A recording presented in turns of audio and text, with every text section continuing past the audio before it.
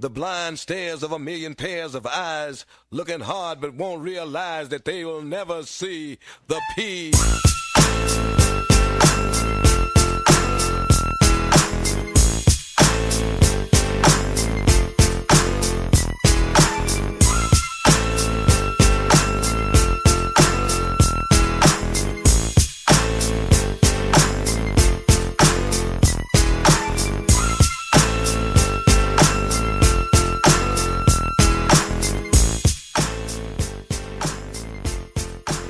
Yes, sir. We're right back at it. It's All Eyes on Cleveland. I am your host, Brad Ward, here to bring you another edition of the show that brings you the most popular, intriguing guests in the Cleveland sports landscape and discusses the pressing issues that face our favorite sports teams, especially Cleveland Browns. We've got lots to get into tonight, as Garrett signs his extension for $125 million over 5 years. He will be a Brown till 2026. David Njoku, we're going to update you on his status as he asked for a trade. We know about that. That's old news, but where do we stand with that? Odell in an interesting interview. Dak Prescott playing things oddly in Dallas. We're going to take a look at the Madden rankings for your Cleveland Browns. A lot going on in Washington. We're going to get you an update there. And, of course, I'll stay on top of the most important topic, NFL football in a pandemic 2020. Can we get it done, NFL? I've got all your updates on the NFL and the NFLPA negotiations, breaking it down for you here on All Eyes on Cleveland. You start getting excited.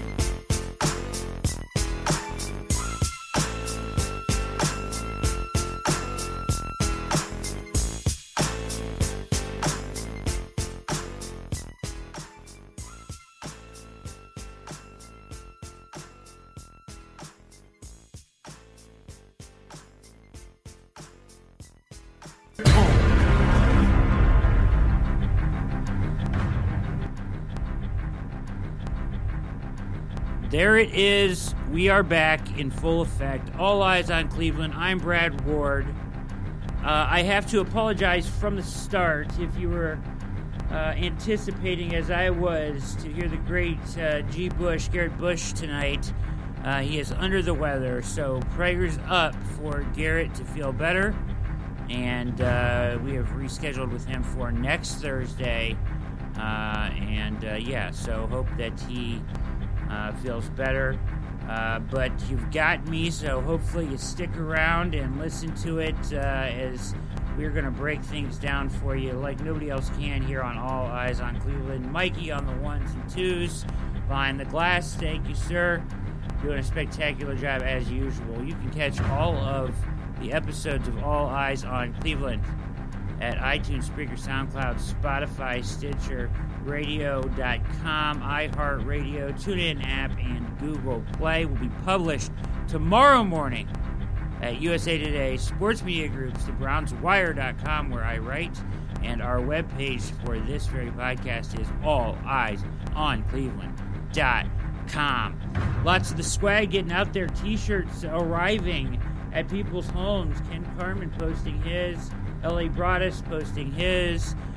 People seem to like the shirts, so that is excellent. And we will continue to get those out. And you can, of course, go to my Twitter page, which is Ward on Sports on Twitter, and go to TeePublic and order any of those shirts if you would like. Let's get into tonight's topics. Mikey, you can kill that. Thank you, sir. That was rather abrupt. Mikey. Oh, man! That's okay. We're going to get into it here right away. So we've got lots to get into, lots of news, a lot going on. And, of course, the one thing that I've been focused on and trying to make sure that we stay on top of is the negotiations between the NFL and the NFLPA, because if they don't get done, we don't get football. So that's where we're at, and we're going to get to that here tonight, along with a couple other things along the way. We won't keep you too long. Garrett, Miles Garrett, Jurassic Park, Jurassic Park, signs his extension, $125 million, 100 of it guaranteed, 50 right away guaranteed, 100 guaranteed in all. He is the highest paid defensive player in NFL history, passing Khalil Mack at $25 million a year. Fantastic news for us, no doubt.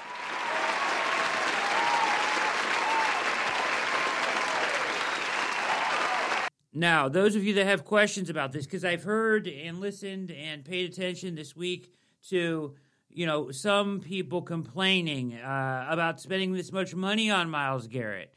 I don't know why you would complain about that. Let's just go over a few things real quickly on this.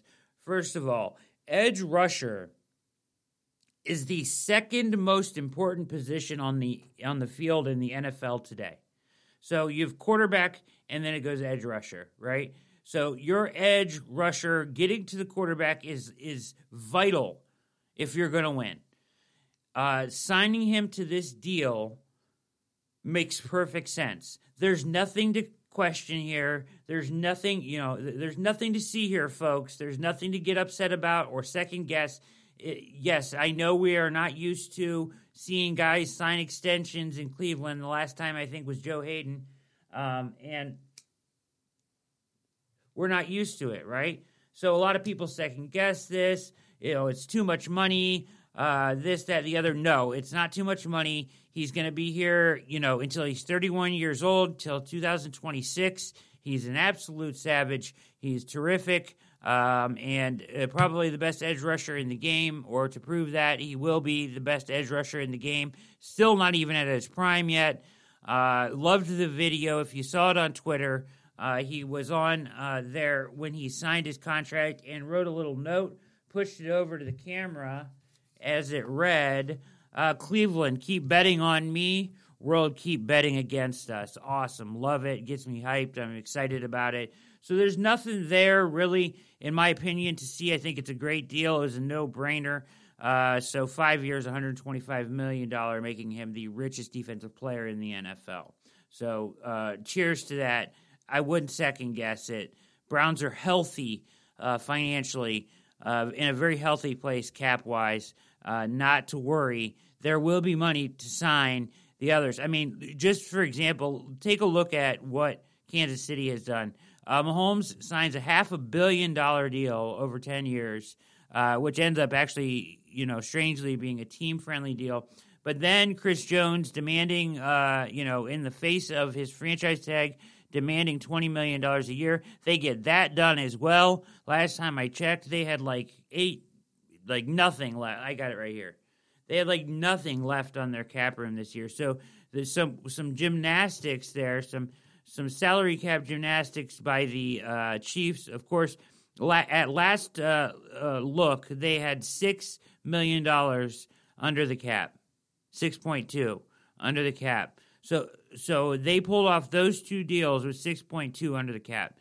There are ways to do this. There are guys that know what they're doing with the salary cap space. You can structure deals in a lot of different ways, front end, back end, payouts,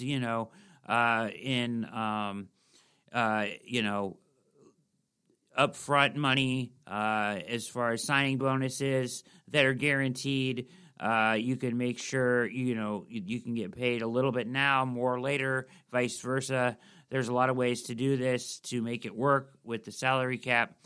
More on the salary cap later, as a lot of concern still going around the NFL about the 2021 salary cap facing financial losses due to the COVID-19 pandemic, and I have more news on that. So there it is. Garrett Bush is a Brown till 2026. More than likely, he'll be 31 when the deal ends. Let's take a look here. Who would you want to pay next was the ultimate question tonight that I wanted to ask. Ogunjobi will be a free agent. I think that he should get paid. He'll be nowhere near as expensive. he'll cost a pretty penny, but he's worth it in my opinion. I don't think you want to let a young talent like that walk out the door. Nick Chubb will be a hot topic. I asked some people that we've had on the show about what to do with Nick Chubb as we saw Derrick Henry get his extension. I don't know if that's the best way to handle that. You know what I mean? With the way that running back is in the NFL right now. I think that who was it last? Tony Pauline may have said this about Chubb. When I asked him, he said that he thought he was a special enough back to sign to an extension. And then, Jonathan Peterlin of 92.3 The Fan said that he thought that the Browns would approach this with is pretty common with a running back, pretty common with a running back, with maybe addressing that with the franchise tag. So that is something that is available as well, where you are keeping him as a Brown and using him because he's terrific, right? We know Nick Chubb is terrific. And then at the same time, not committing to him long term, because we know what happens to those deals. Zeke upset in Dallas because he's not getting the respect. Said, put some respect on my name, he said. Put some respect on my name, Zeke said. So I don't know what he's talking about there. I mean, certainly the statistics are there, but the proof is in the pudding that he hasn't been the same back he was earlier in his career. So that's something to keep an eye on. He's in a little bit of denial there. Moving forward here, as you're listening to All Eyes on Cleveland with Brad Ward, a quick hitter edition here tonight. No guest, as G. Bush is on the mend, and we'll get him back for another visit with us. But there are things to talk about, certainly, with the Browns and the NFL right now. A lot going on here. So, Odell Beckham Jr., in an interview with Cam Newton, Todd Gurley, and Victor Cruz, who served as sort of the host. The interview is called The Bigger Picture. It can be found on Odell's YouTube page. And it was an interesting interview if you've seen it. Odell sounds good. He sounds like he's in a good mental place. The quote that came out of it for most people is, he took off his hat. He said, "The blonde's back. You can't tell me nothing." Interesting. Cam with some interesting comments about being unemployed, and then now going to the Patriots, which is obviously an interesting topic in itself. Todd Gurley there as well with some comments. Odell feels like he's healthy and feels like he made some comments about touch. I want to get the touches, the X amount of touches. I want to be thrown to the ball this amount of times, hypothetical numbers, but, and just kill it, he said, and just kill. And that's kind of like where he feels that he's at this point. And, he's due for that type of a season. It'll put the Browns in a weird cap position with him and Landry, etc., because you're going to have to make a decision on who you pay out there and playmaker-wise. But if they can all coexist, great. But somebody's going to get the short end of the deal as far as distribution of the ball this year, I think. Maybe Kareem Hunt. Maybe they just focus on Odell, Landry, Chubb, and the tight end play, and you don't have a problem. So it's interesting, something to keep an eye on. Something Stefanski was asked about, that he was actually admitted when he was asked that question by Aditi Kikawala of NFL Network, that he was talking about it that day, made some sort of joke or reference to his office being bugged. But yeah, he was talking that day about distributing the ball. I mean, that's going to be a tall task in this offense, and something certainly to keep your eye on. And Odell is is well aware that he should get touches. He feels like he's 100%, feels like he's in a good place mentally. We've heard this before, though, okay? But we know that physically he's probably in a better place than he's been in a couple years, and that's what he kind of said in the interview there, and that was my main takeaway from that. We're going to get to some Madden rankings here, which will be a little bit fun. We can look at, as the Browns' top 10 Madden rankings got released, you can see those at thebrownswire.com, where Jeff Risdon so kindly publishes our podcast every Friday morning.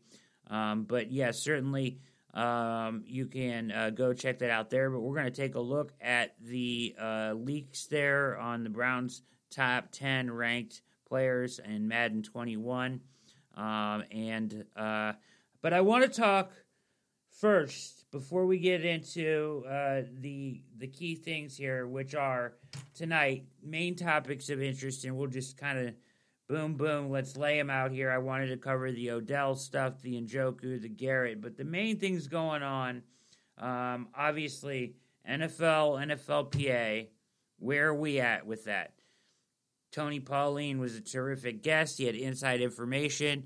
We've been following it closely. If you've been following the Browns Wire, you know I've written several times trying to keep this stuff updated. It's changing every day because they're on the phone every day. So I've got an update tonight.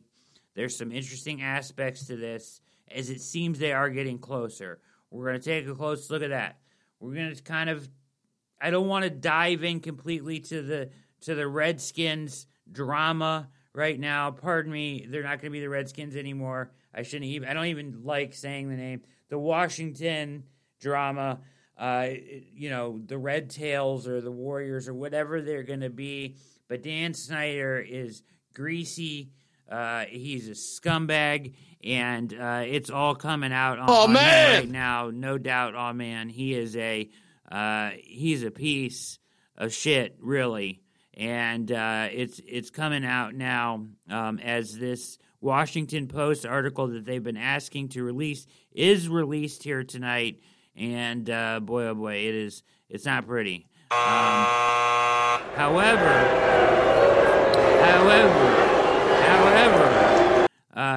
the stuff that was getting leaked on Twitter today, as far as what was going on in the building, not in the article. So we got a little bit of one side overextending and people saying they know things that weren't actually maybe not true or can't be proven.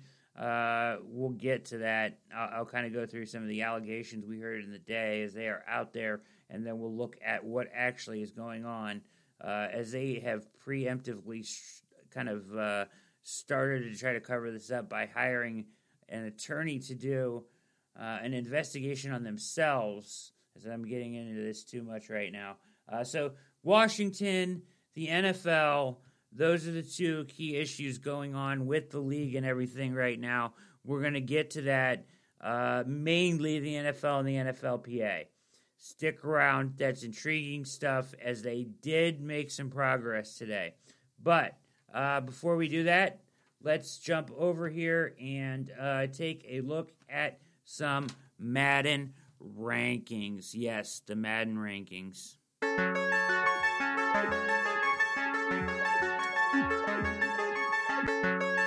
Now, I don't play Madden like I used to. But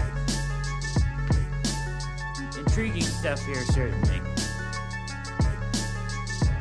The one thing I found that was somewhat intriguing about this is you can't find a Baker Mayfield ranking anywhere.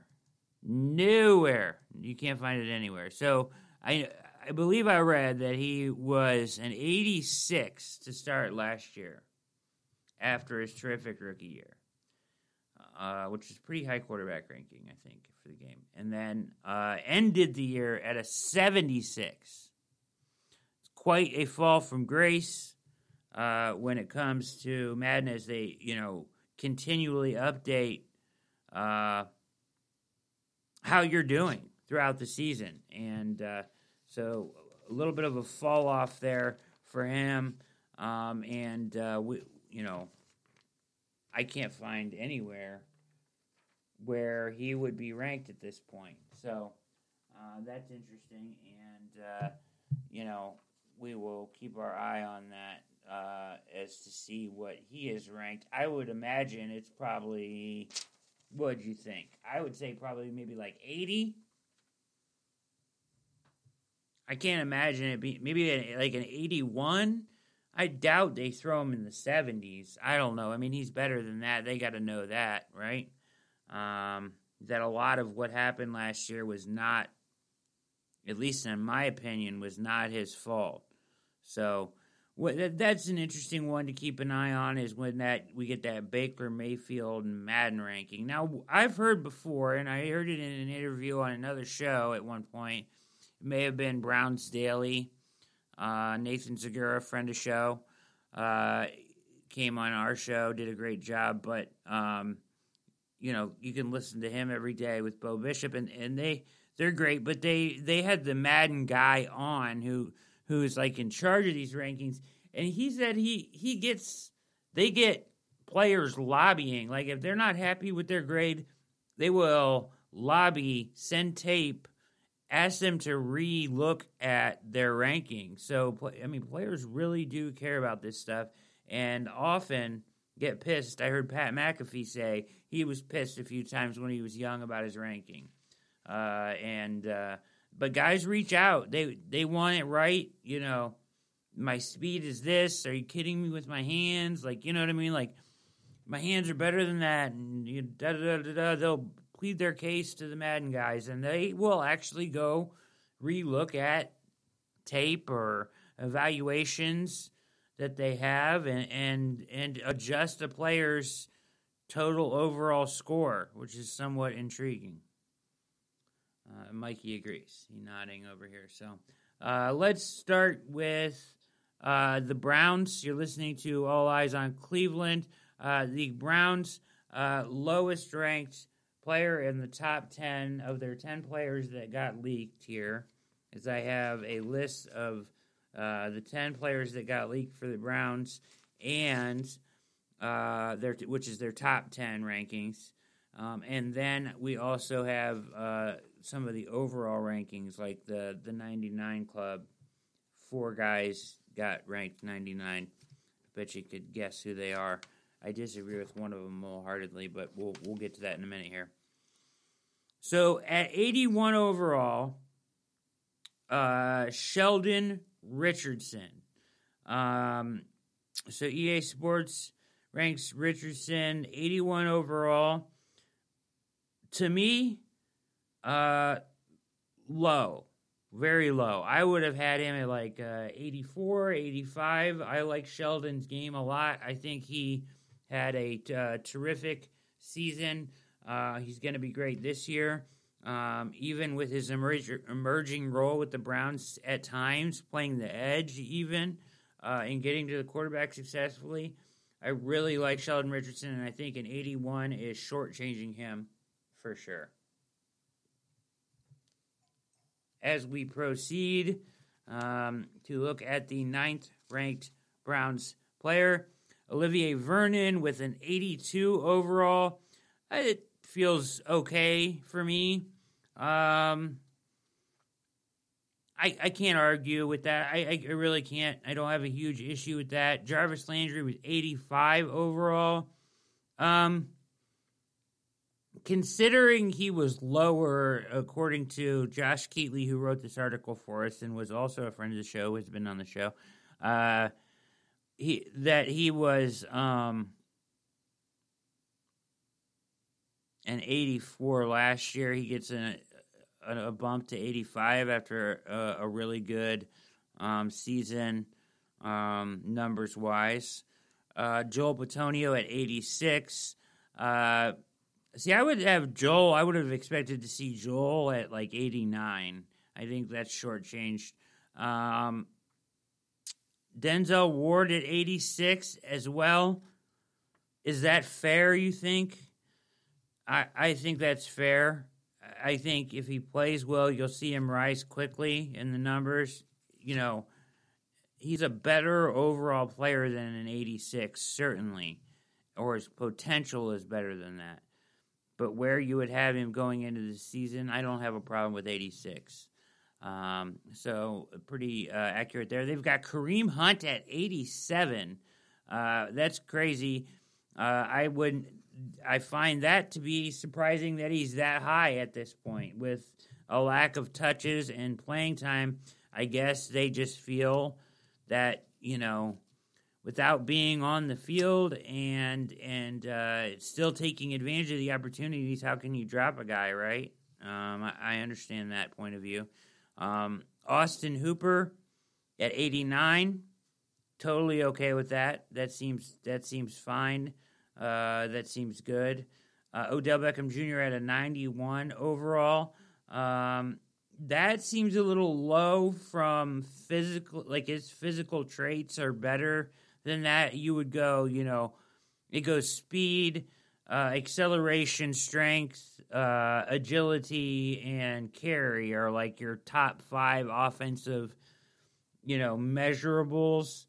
And when you look at this, you see that right away. You can see that, you know, his speed, acceleration should be top notch. Strength is up there as a wide receiver. Agility way up there. And carry. I mean, I guess that would hurt him a little, but they all of them combined, you should have a higher score. I would think closer to like a 93 or a 94. I mean, he still put up 1,000 yards last year in a injury year. The second or third time he's done that in his career. So I don't like that ranking very much, but got to prove it, right? That brings us to our final 2, and you can guess who they are, the 2 best football players on the Browns. Nick Chubb with a 92 overall. That's fair. It puts him as the third highest back, tied with Ezekiel Elliott. He's rated higher than Dalvin Cook and Saquon Barkley. So I think that's fair. Speed 92, acceleration 91, strength 85, agility 83. I would think his agility would be a little bit higher than that. He makes people miss more than expected for a guy his size. Carry 94, so steady with the ball for a 92 overall score. And then the guy that you would think that would get the highest score does get it. Myles Garrett at a 93, and I'm okay with that. Anything in the 90s is really good. If you look at what the game has done here, they have, let's go over their top players. So for Madden, they're the 99 club, they call it. So they have, I apologize, they have 3 guys at 99, 1 at 98. Aaron Donald, 99. I agree, right? That's valid. Christian McCaffrey, 99. I can dig it. Patty Mahomes, 99, for sure. J.J. Watt, 98. Is he still a 98, do we think? Now, I may be a little biased here because I lately not been a big J.J. Watt fan, and I know he's a great guy and he's a philanthropist and everything, but he's been pissing me off in this NFL and FLPA. I mean, he just wants to throw a wrench in everything, but doesn't have anything to do with his play on the field. They got him at a 98. Okay. Do we think he's better than Khalil Mack at this point, who they have at 97? I mean, J.J. Watt hasn't played very much, has he? He's getting up there a little bit, isn't he? I don't know. I don't know about that. I would have Khalil Mack, I think. I might have those switched or swapped. Swami, Samsonite. Von Miller at a 97. Cameron Jordan of Edge from the Saints at 96. Fletcher Cox, 96. Calais Campbell. The Ravens just pick up stud after stud. with a 95 overall in the game. Chandler Jones, a 95 overall in the game for the Cardinals. He's an underrated player. I think that 95 score is there. Lamar Jackson, 94. Derrick Henry, 93. And a shocking score here, Drew Brees at 93. Drew Brees at 93. He can't even throw it 30 yards down the field anymore. I get it. He's accurate. Like, he's money. But he is, at this point, a product. His success is very much a product of what Sean Payton does in that offense. I mean, he cannot throw the long ball anymore. The arm is gone. The accuracy is still there, but 93, more like 87 or 6. I get it. He's great. He's a Hall of Famer. But Brees at 93. Ugh. So there it is. There's your Madden rankings. Kind of an interesting take, as they do spend a lot of time evaluating those players, coming up with those scores. We're going to take a real quick break. Come back. We're going to hit the key topics tonight. I'm going to get you out of here. You're listening to All Eyes on Cleveland with Brad Ward. Hope you enjoy. We'll be back very quickly.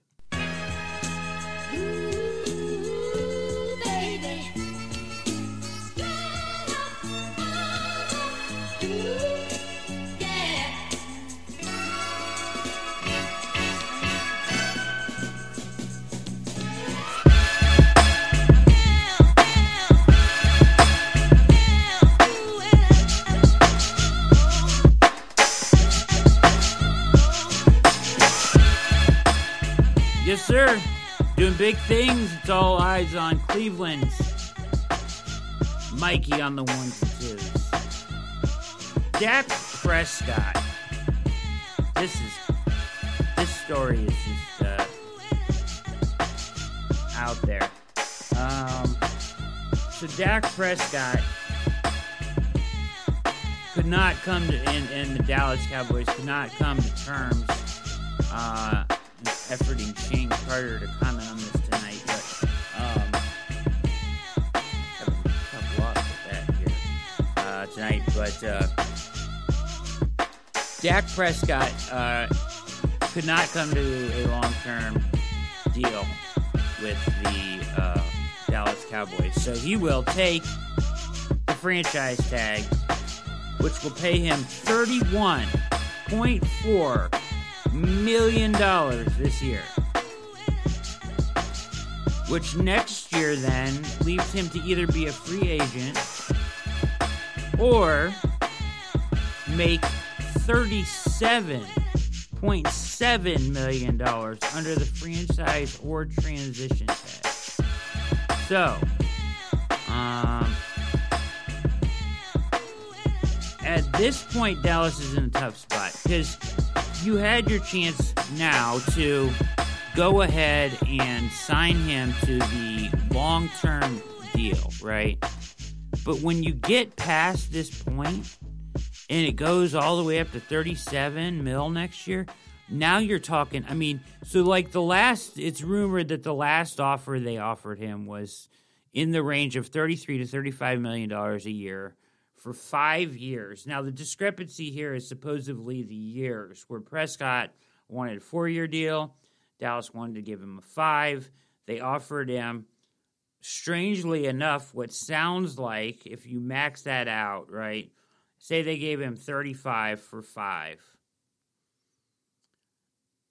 That would have given him $175 million over 5 years. He didn't want the 5 years.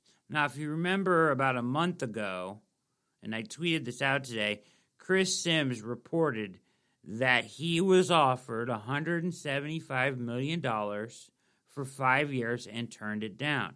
Schefter quickly debunked him.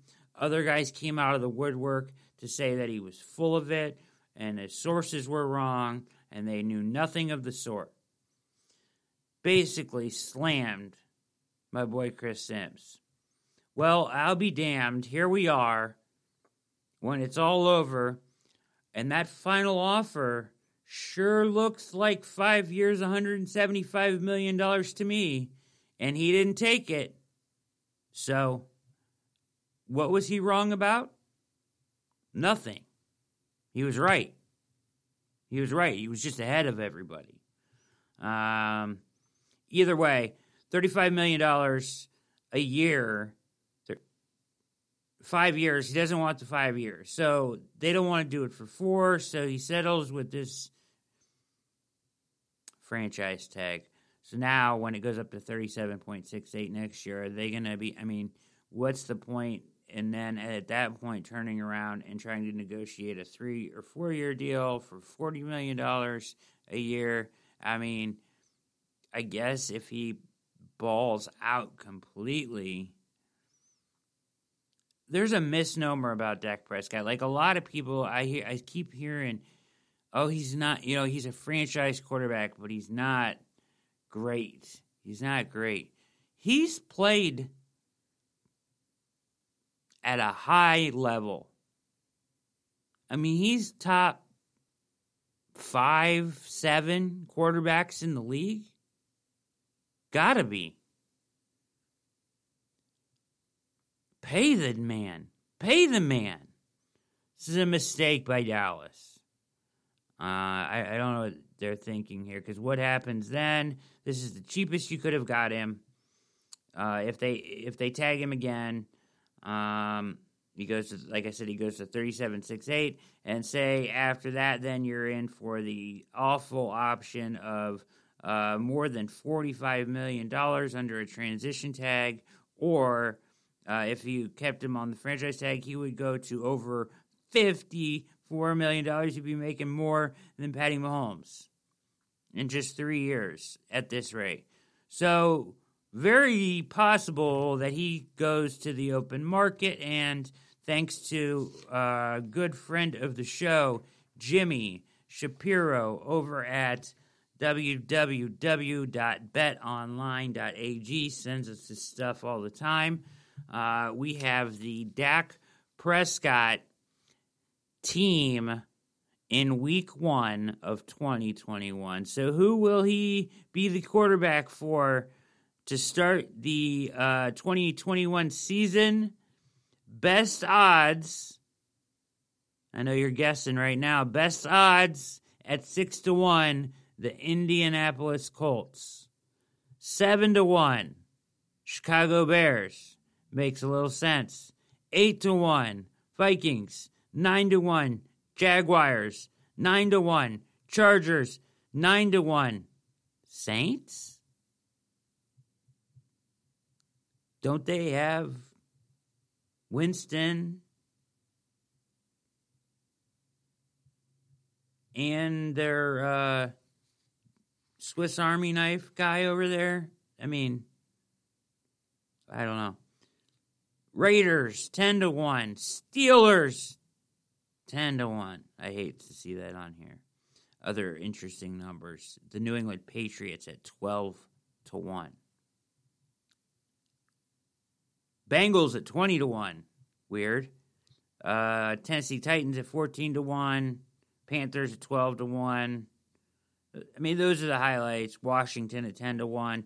A lot of those make sense up front. The Saints at 9-1 is weird to me. The Colts at 6-1. I guess, maybe. Really depends on what Phillip Rivers does, right? I don't go out on a limb here and say that I don't think Phillip Rivers has a great year in Indianapolis. I don't. We'll see. To me, they're like, with him at quarterback, they're like an 8-8, 9-7 team. Does that get him in? I don't know, but it's not. They're not winning anything. You know what I mean? They're not terrible, but they're not winning anything. He hurt the Chargers more than helped them last year. So, what do they expect is going to change in Indianapolis? Anyways, interesting stuff with Dak and interesting choices by Jerry Jones and the Dallas Cowboys. So let's get into this Washington stuff. We won't spend a long time on it because it's just feels filthy just even talking about it here. But our guy here in Washington, well, first of all, it was declared by Washington President Bruce Allen in October that the team's culture actually is damn good. And that's being called into question now. Now, this story was supposed to release on Dan Snyder and the culture that has been created in the Washington front office earlier in the week. Didn't release. It was supposed to come out by the Washington Post. Didn't come out from the Washington Post today like it was supposed to this morning, but it came out tonight. So let's take a look. This is interesting here. Let's take a look at the difference in the allegations that wildly have been spread across Twitter. Here are some of the allegations.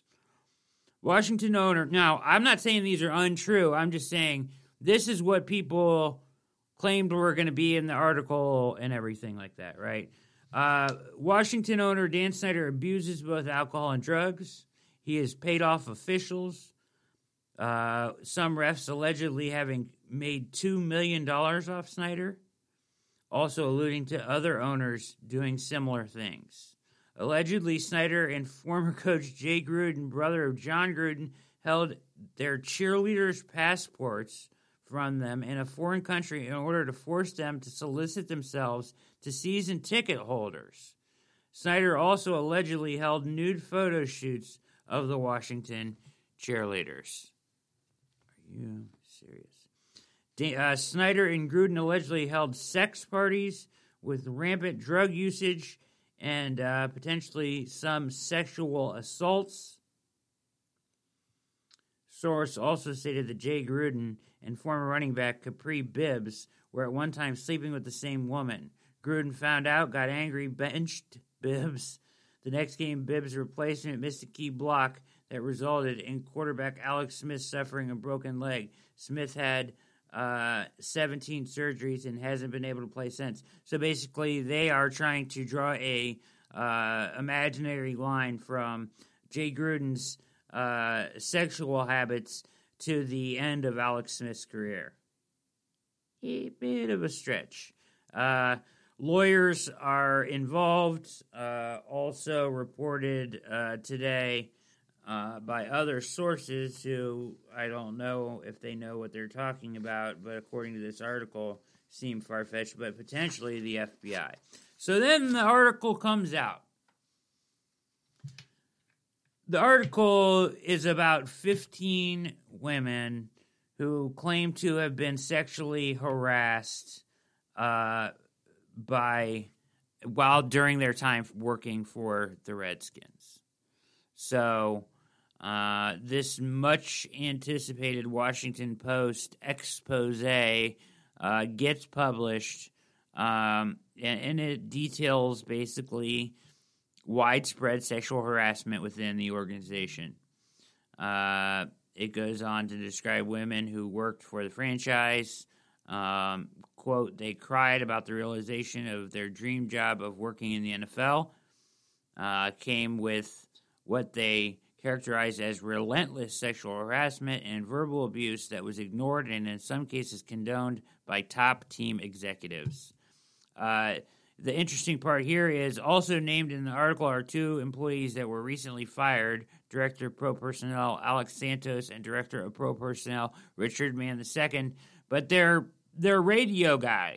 They're the voice of Washington football, Larry Michael, who just abruptly announced that he was leaving the team this week, say that he was accused of sexual harassment. Larry Michael, the voice of Washington. Ladies. Probably not very funny. Also named in the article, did that. Dan Snyder refused to be interviewed. No kidding. So Snyder there in the midst of the name change, which at this point seems imminent, pardon me, that they will be changing their name. And they hope to do so in the coming days before the season starts. But as far as what Washington is doing right now, the interesting part of this is that they hired an attorney, Beth Wilkinson, to review the organization's protocols, according to Adam Schefter of ESPN. So she's expected to conduct a deep dive into the organization's past culture. They're trying to frame this as past acts, basically, and really, that's a long shot probably, too. Wilkinson confirmed that she is there to do an independent review of the team's culture, policies, and allegations of workplace misconduct. So before, basically, the FBI or the NFL could send in their investigator, Dan Snyder hired this woman to come in, a lawyer, to come in and do their own review, call it an independent review, and maybe see if they can cover some of this up. But it's not a truly independent review. That will only occur when the league sends someone in. So it's a good try, maybe, I guess. But something serious, we know, to the level of sexual harassment is going on with Washington. They hired this outside lawyer with the quote-unquote goal of conducting an investigation, but basically of trying to control and minimize damage control, right? Damage control. And that's what will come of that. And then basically the NFL, in the end of this, very may likely, and I would guess at this point, force Dan Snyder out if this comes to fruition, as it looks like it's heading that way. You're listening to All Eyes on Cleveland, the podcast.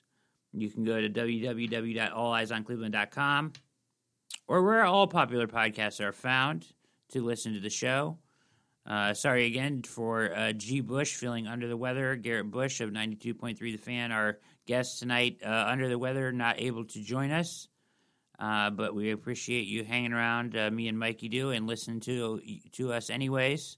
As we get to the meat and potatoes of the show here tonight, as we're going to kind of dive into where we stand with the NFL and the NFLPA, as I have reported on this closely ever since my interview with Tony Pauline, and have been following it, and we're going to update that now. After I grab the paper here and Mikey plays some tunes to bring us back in.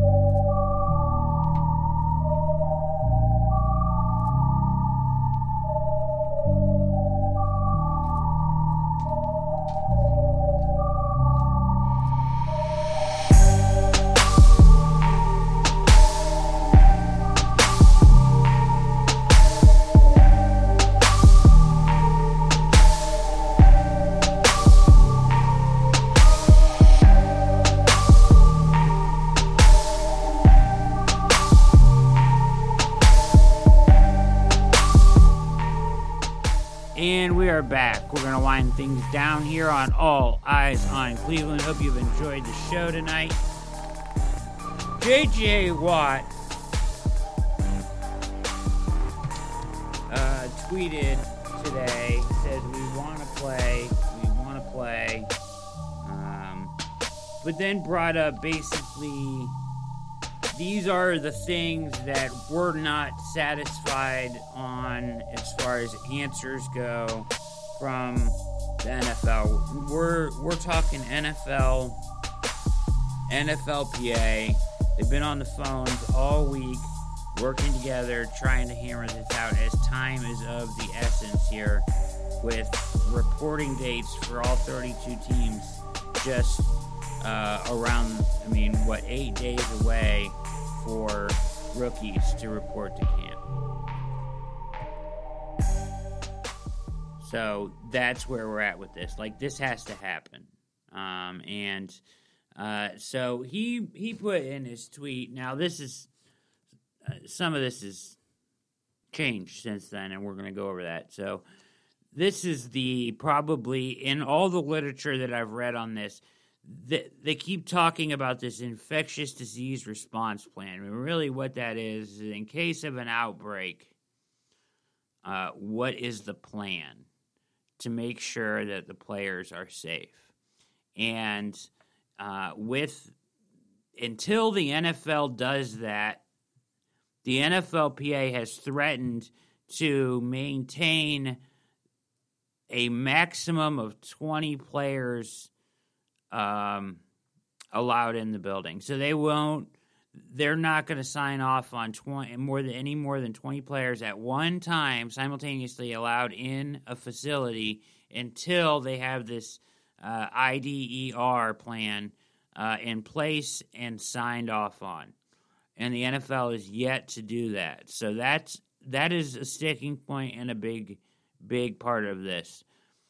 He wrote about preseason games. That, I think we may have some resolution on. Testing frequency, gonna be a big issue. But I think I know where that's going. And then positive tests during the season. And I think we have resolution on that. So, of all the topics, and he names these 4 or 5 that are a holdup for him, it looks like we may have resolution on a couple of them. First of all, let's go over what we know here from today.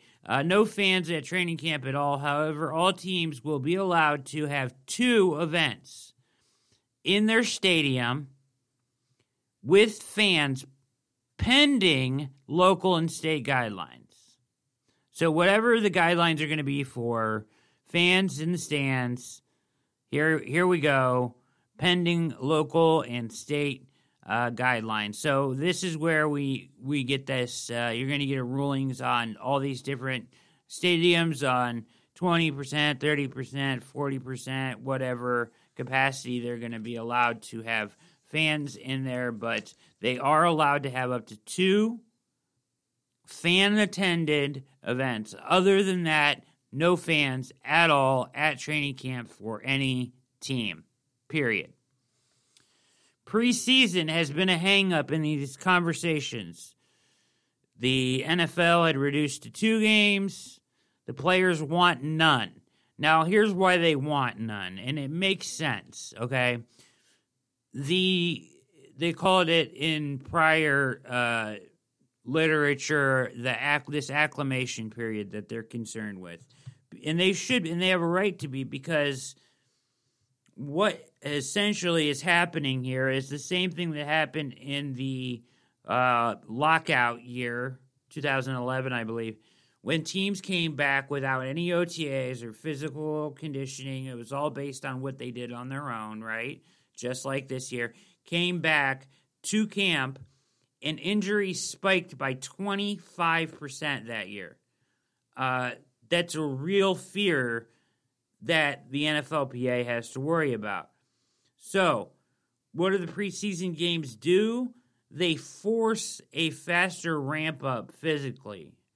So, they want to come in, do conditioning, get in some, playbooks, meetings, whatever, get out on the field, do a lot of walkthrough, install stuff, no pads, no helmets for maybe 4, 5, 6 weeks before they get into the pads and everything, and then slowly bring that upon, and then, get them close to game shape, and then week 1. And there was actually a plan laid out by the NFLPA of a 48-day plan that involved no preseason games that they had laid out. Now, that doesn't look like what's going to happen is it looks like they may come to common ground on one game, one preseason game.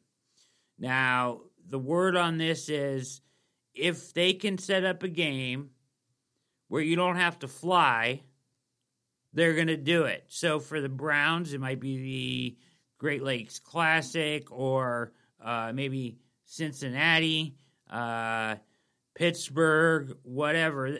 I mean, those are in-division games, so that's kind of weird. I mean, those are your closest proximity a lot of times. But maybe Detroit, they're going to limit travel. The hard ones are Seattle and Denver because they're kind of out in no man's land, and those are probably going to require flights to get them to a game or get another team to their facility. But it does look like they may have an agreement on one preseason game, which is a big step. The other aspect of these negotiations, which we have come to tonight, and this is really big, is, and then I'll get to another thing that I talked a lot about yesterday or a couple days ago in an article that you can find at the Browns Wire when I was updating all this stuff, and that's the opt-outs. And opt-outs is still going to be a sticking point. But the concern, as J.J. Watt pointed out in his tweet, is what were they going to do with players that test positive during the season? Concerned about pay, benefits, etc. All those things are concerns, right? So if you recall when I had Tony Pauline from Pro Football Network on the show, and he broke news that morning and then came on our show and was, nice enough to do the same thing with us, he came on and said that there was going to be, what he had heard is there was going to be what they called an NFI, non-football injury list, that would have a set-aside amount that would pay each player if they tested positive for COVID-19. They would stay on that list for 2 weeks. 2 positive or tests would be required for them to return, but it wouldn't be like the IR, right, which is what they want to avoid.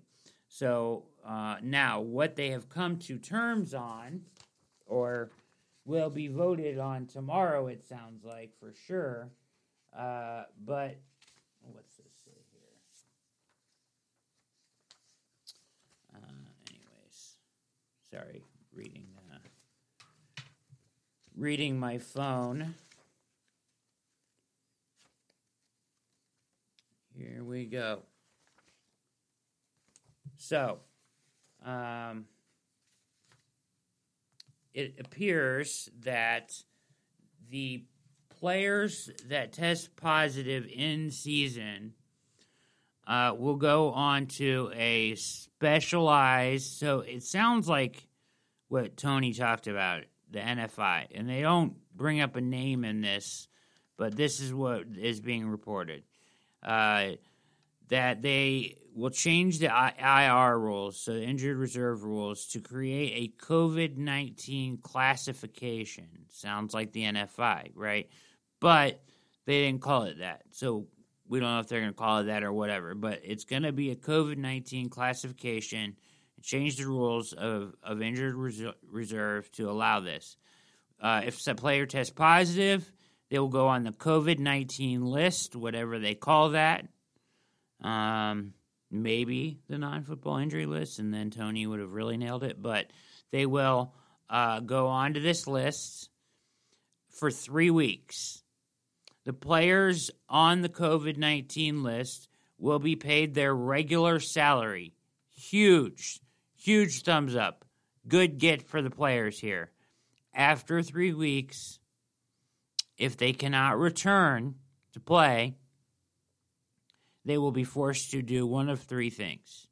The regular IR,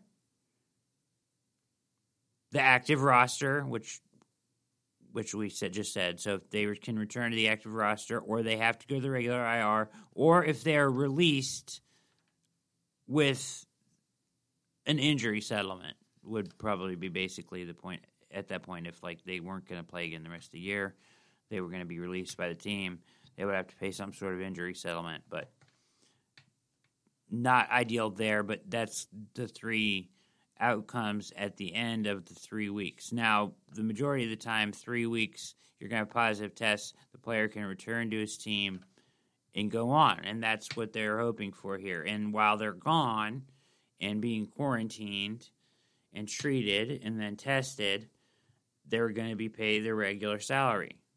Huge win for the players.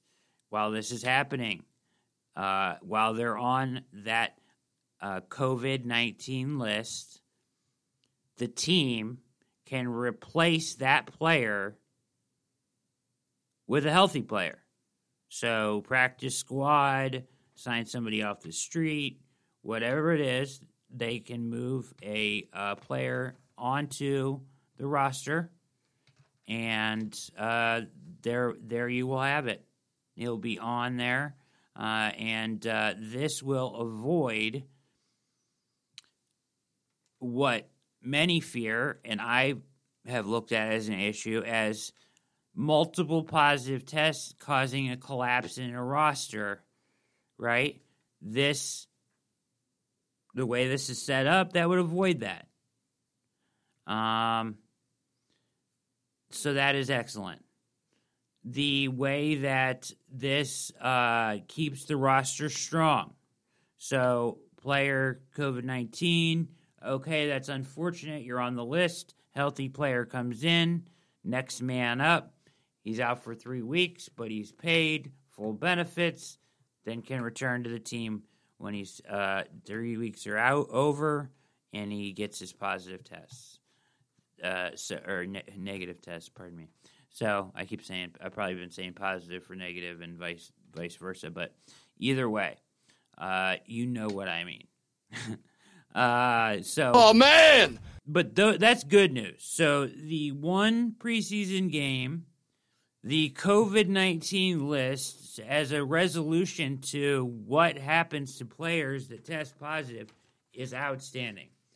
The things that are going to be held up here are this IDER, pardon me. So remember that. Infectious Disease Response Plan. The NFL, by this point, should have put something in place and should be getting it signed off on. A lot of this stuff is going to go to owners tomorrow, and a lot of this is supposed to be, more importantly than owners, that may have been today, but more importantly, this stuff's going to get voted on tomorrow, okay? A lot of it. So, major holdups, testing. The players want testing every day. The NFL proposed every other day. Technology, science could really do us a favor here with some advancement in rapid response testing that would really allow teams to keep the field virus-free.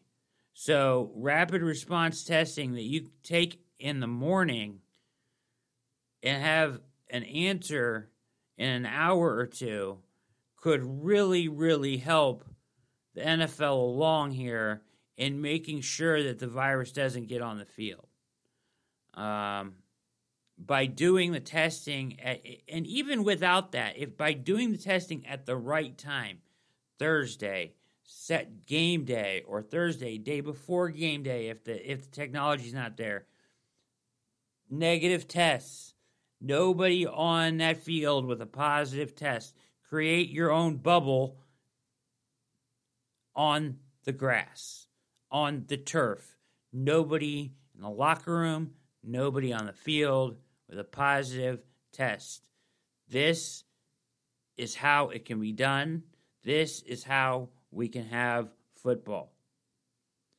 Don't expect much from the fans. Maybe scatterings of fans, maybe Lowe's level only. We don't know. You know, some teams have come out and said 20%, 30%.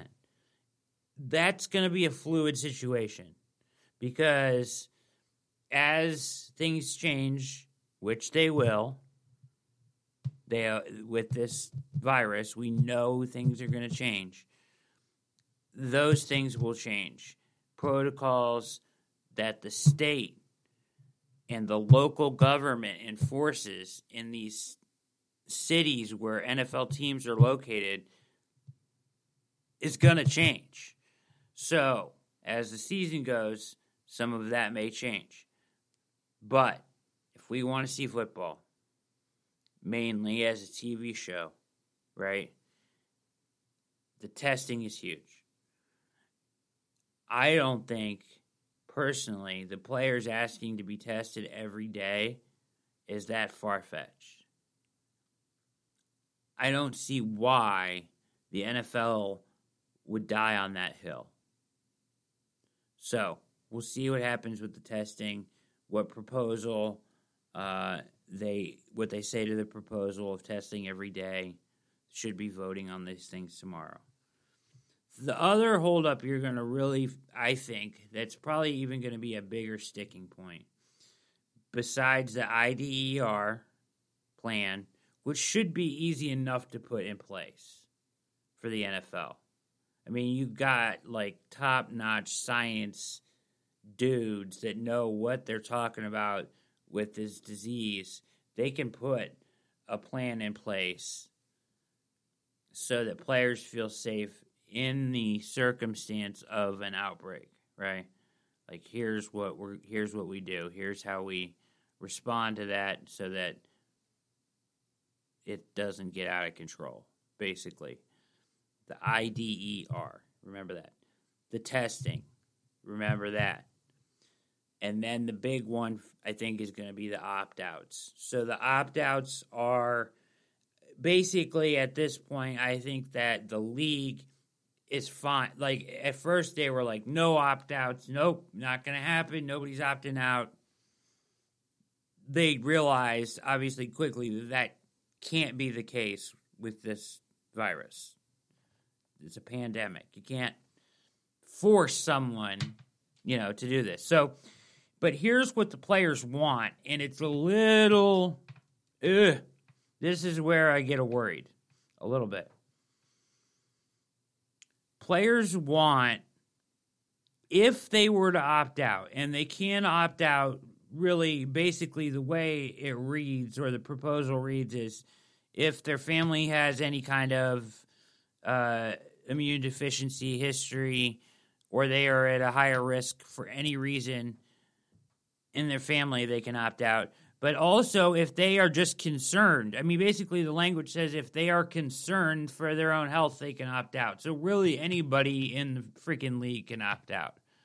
So the way it's written, it's pointless to lay out all these reasons why you can opt out. Just say anybody can opt out, because that's how it reads. The last option is basically if you're concerned for your health, you can opt out. So, boom. You can opt out if you want. You don't have to play this year. Couple interesting things here with this. Players want their base salary and an accrued season, even if they opt out. So,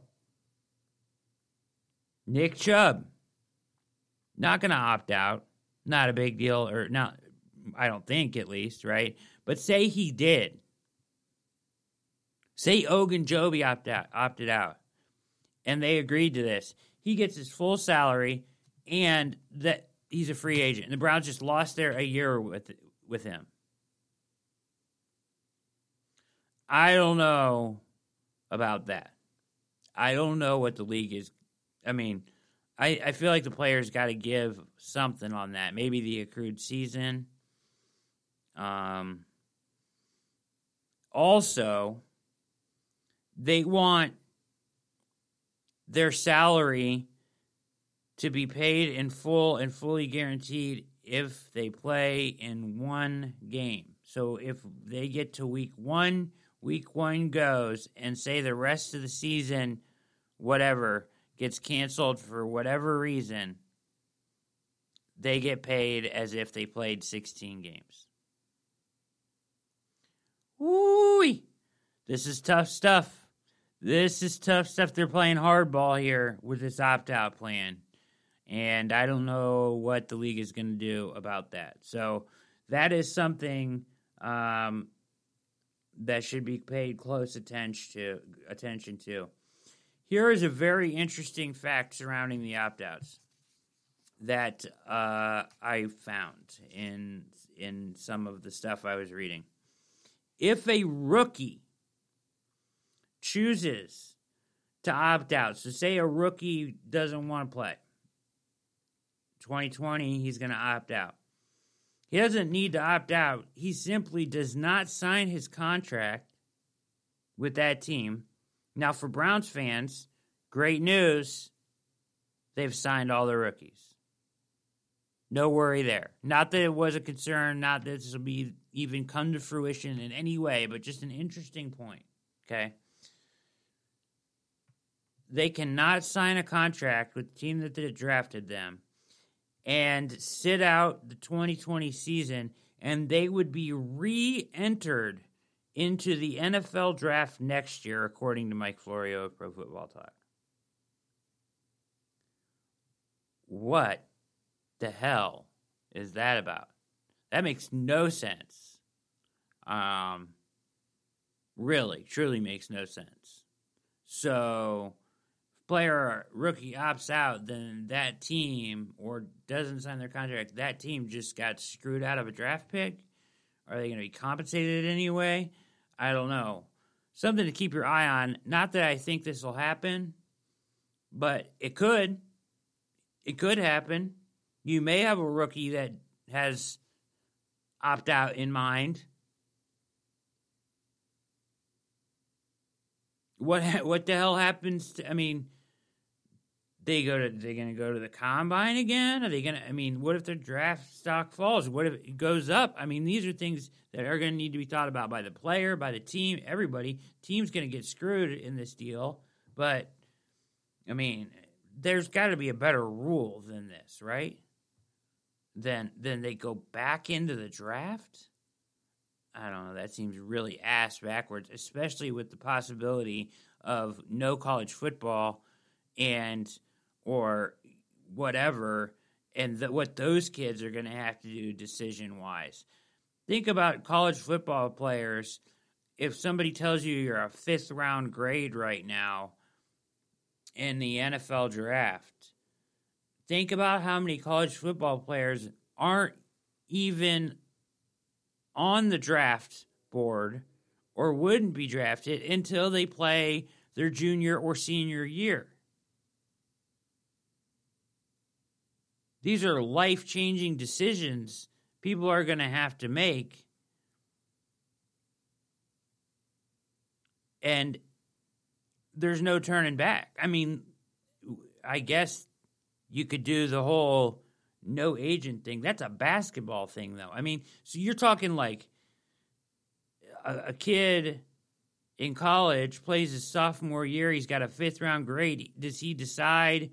He has to decide whether he, without playing a whole year of football, if he's going to go into the draft or come back and try to play another year. There's injury. I mean, it's the same decision that's made every year when a kid leaves early or whatever. It's just amplified by this virus and by the situation that could come down if there's no college football, if there's no NFL football. Now, knock on wood, I don't know about college football. I think the NFL will play. I've said that from the start. I'm optimistic. I've been more cautiously optimistic, but today I'm optimistic. I feel like they've made some ground up. We're going to get a vote. It may not be, I'm hoping it's on time. It's possible. Them coming up with some proposals and meeting each other halfway on a couple issues today was huge. So, they could do it on time, but it might get pushed back a little bit just to finalize all this stuff. But I see them getting started for sure. And I think if they can get started and implement these things with the cooperation of the players, which is important to remember that the NFL and the NFLPA just signed a CBA, a collective bargaining agreement, during the pandemic, back in February, January, whenever it was, they signed this. The NFL does not need sign-off from the Players Association to implement rules and protocols for a 2020 season with the players' health in their best interest. Now, the reason they're doing it is because they know they need total buy-in. They know this will be impossible without the players cooperating at a 100% level. This is going to take cooperation A to Z. And the owners know that. So that is, the league knows that. So that is important to remember. They can they can implement this July 28th report to camp date, regardless of any of this. But what I've been told and heard is that the Players Association will have a grievance ready, basically, that'll say that reporting and under these circumstances and these rules does not have their health in the league doesn't have their health in best interest. And by filing that grievance, they basically can delay it. And the league knows that as well. So in a roundabout way, they just need their cooperation. They need their buy-in. They know it. And that's why these negotiations are going all in like this. I think they're they're getting closer, though. And I think that both sides want to play. And there's so much money.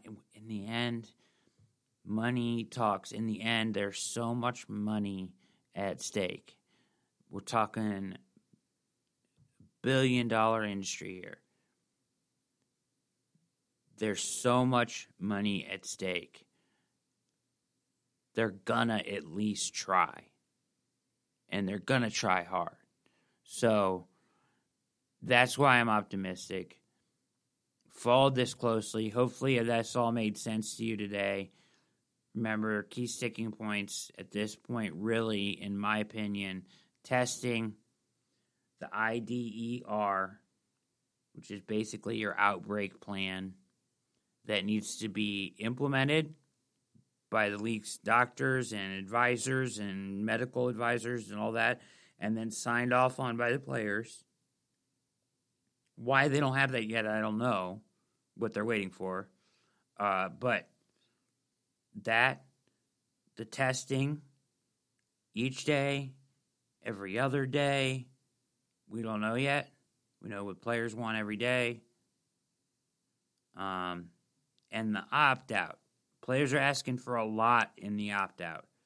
I get the opt-out of your season and maybe base salary, because you can't really penalize somebody for that. Like, I get that. But the accrued season is, I'm like, whoa, wait a minute. So you want to be counted as if you played this whole season? So you can go in free agency next year if you're 1 year out? That seems a little shaky to me. So things to keep an eye on. You have been listening to All Eyes on Cleveland. I hope that you have enjoyed tonight's show. Was supposed to be with Garrett Bush. We got him rescheduled. He's back on the schedule. He's on the mend. Keep your thoughts for him so that he can get healthy and get back to his everyday life and everything. And maybe do a show over the weekend here, see what kind of guests we can grab and bring in here. It's All Eyes on Cleveland. Mike, you done a great job tonight on the ones and twos. Hope you enjoyed. We hit a lot of different topics. I'm fascinated, if you can't tell, I'm fascinated by the NFL, the NFLPA stuff, but not so much like fascinated to a point like that it's not that fascinating. It's just that I want football so freaking bad that I'm trying to pay close attention to it and stay on top of it, just to be able to relay the basics or my impressions of what's happening. And I've been trying to do that through the articles over at the Browns Wire, and now when Tony Pauline was huge for us to get on the show, as he had, some inside information there, and then now tonight just kind of going over where we're at as they're going to get some voting done tomorrow. We'll hopefully get some of these proposals pushed through, as we are just, 8 days away from rookies reporting to camp, which would be the 24th. 28th would be for the entire roster, and another issue there, probably or the league asking, probably won't be mandated, but to maybe get their rosters down to like 80, so you may see some fat trim before even stepping in the door. Just easier to manage when you're talking numbers-wise. This has been All Eyes on Cleveland. I am Brad Ward. That is Mikey on the ones and twos. Hope you enjoyed. We are out.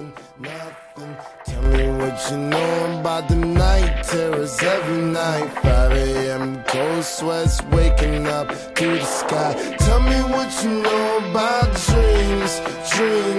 Tell me what you know about night terrors. Nothing. You don't really care about the trials of tomorrow. Rather lay awake in the bed full of sorrow. I'm on the pursuit of happiness, and I know everything that shine ain't always gonna be gold. Hey, I'll be fine once I get it. I'll be good. I'm on the pursuit of happiness, and I know everything that shine ain't always gonna be gold. Hey, I'll be fine once I get it. I'll be good. Of happiness, I know everything that's shining always gold. I'll be fine once I get it. I'll be good.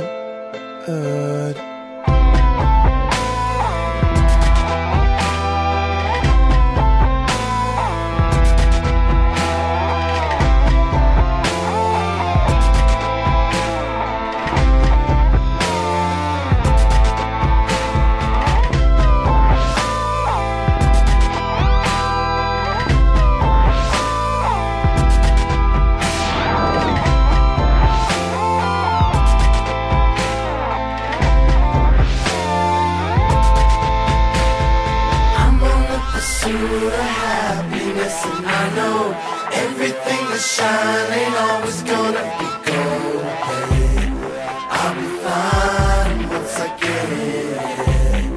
I'll be good.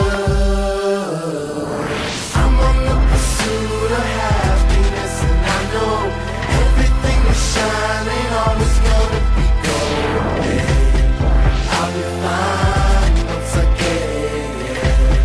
I'll be good.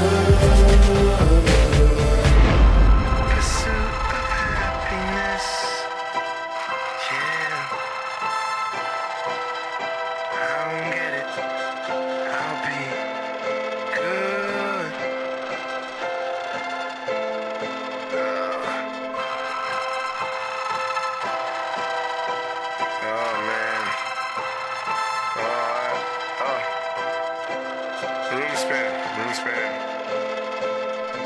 Bat. Zuli. Wait. Oh, fuck. Oh, my God. Why did I drink so much and smoke so much?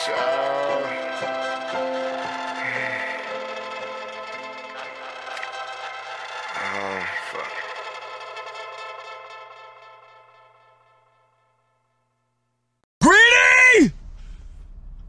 Greedy? Huh. All right. Greedy. Yes, sir.